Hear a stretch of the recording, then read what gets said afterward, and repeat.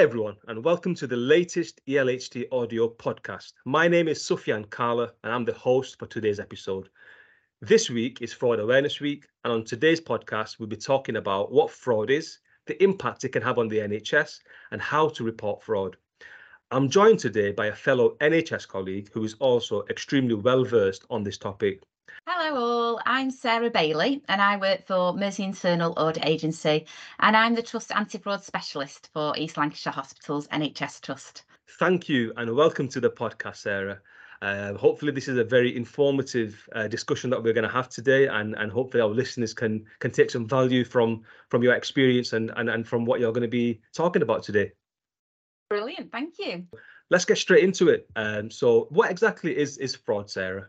So on a basic level, fraud is deception carried out for personal gain, and that's usually money. It can also involve the abuse of position of trust. So by NHS fraud, we mean that any fraud where the NHS is the victim. It's a criminal offence under the Fraud Act 2006, and it holds a maximum sentence of 10 years imprisonment and/or an unlimited fine. So there are three main offences of fraud. The first one being when someone dishonestly makes a false representation. So this can be someone, for example, lying on a job application form about a qualification that they don't have, or it could be someone falsely claiming overtime hours that they haven't worked. The second one being abusing their position. So this could be a manager authorising payment of false invoices. Or it could be, for example, someone in payroll setting up like a ghost employee, which is like a pretend employee, in order to receive false wages. And then the third one is failing to disclose information. So, for example, this could be an unspent criminal conviction, or perhaps a job that requires a clean driving licence and they don't disclose a driving disqualification for that job. Are there any particular types of fraud that you find yourself coming across in your role as anti-fraud specialist? Oh, there are lots of different types of fraud in the NHS. At the moment, one of the most common types of fraud that I'm dealing with is people working whilst off sick. So this is a person who's off sick when the trust is working elsewhere, and that could be either at another trust, another NHS organisation, or it could be at another organisation, say a private company. So if a employee isn't well enough to work at the trust, then they should not be working elsewhere. Secondary employment should be declared to the trust as per the employment contract. There are declarations of interest forms that people should be completing if they are working at another organisation. So if a person is thinking of working elsewhere whilst off sick, they should be speaking to their line manager in HR about this. I understand that this wouldn't usually be agreed. However, if agreed in exceptional circumstances, this agreement should be put into writing prior to it happening. Another common type of fraud is when an agency worker falsifies their timesheets, claiming for hours that they haven't worked, or another example is an employee claiming overtime that they haven't worked. We've also seen a big increase in the number of cyber-enabled fraud, the most common being bank mandate fraud. So this is when a fraudster is purporting to be from one of the trust suppliers, and they will often email the trust advising that their supplier's bank details have changed, so that when the trust next pay that supplier, the money's paid into the fraudster controlled bank account, and it often is taken out very quickly.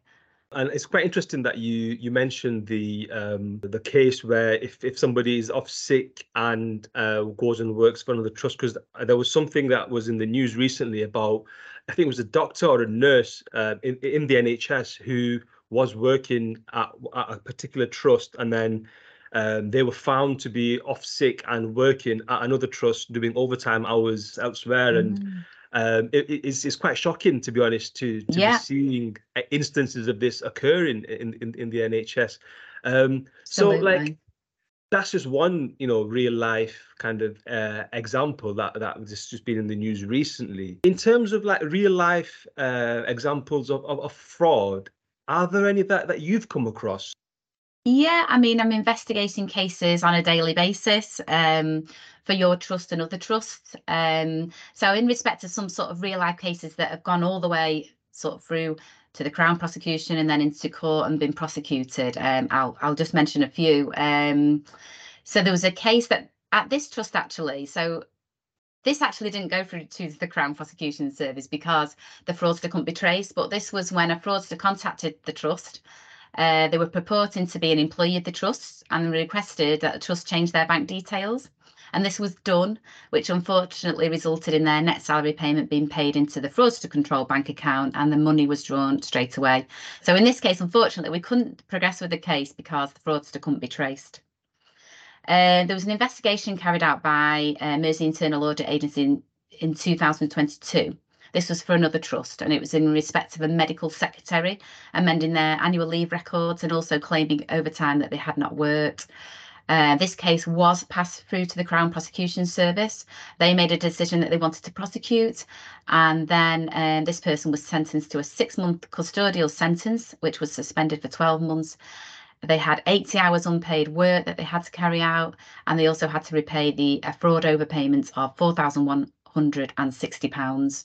Another example, again, which Mersey Internal Audit Agency investigators, was in respect of an agency worker.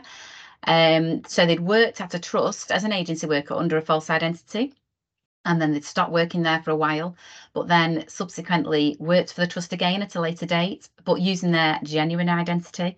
So this was obviously picked up by staff within the trust. It was identified that this person had 2 identities, but using 2 different identities, but the same person on the system.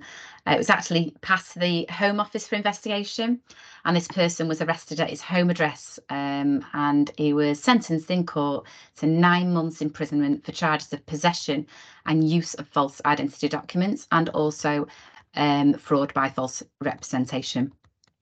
And I'll just mention one more case. Another case, it was a security manager and another trust. He abused his position of trust. He was responsible for the mobile phone contract, and he was ordering mobile phones but then selling them on to a mobile phone recycling companies and obviously obtaining that money.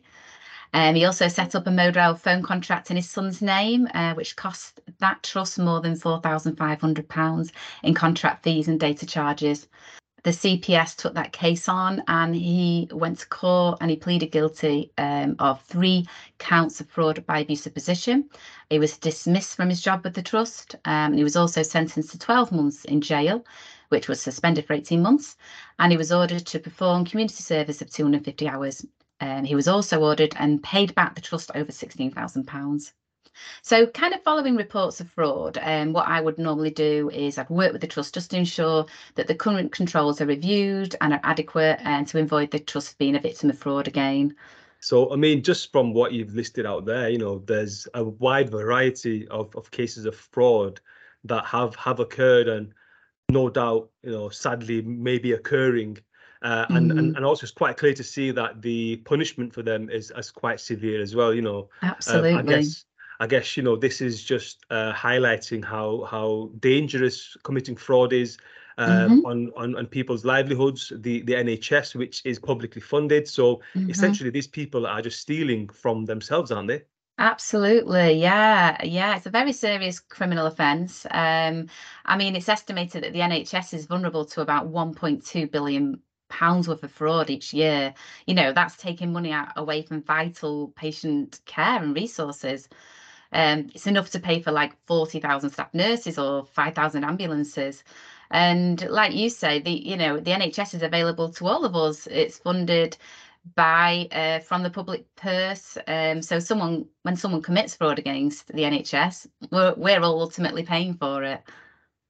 Exactly. So let's say someone has suspicions that maybe one of their colleagues or someone who they work within the NHS, another trust, is committing fraud. How do people go about reporting suspicions or instances of fraud? Yeah.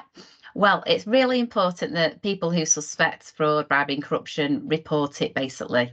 This can be done anonymously. So there's the Counter Fraud Authority. They have like an online form that you can complete anonymously, or you can telephone them on 0800 028 4060. And you can obviously report your suspicions, or you can report them to myself. My contact details are on the Trust Anti-Fraud page. Obviously, it's Sarah Bailey. Or you can report them to Michelle Brown, who's the Director of Finance.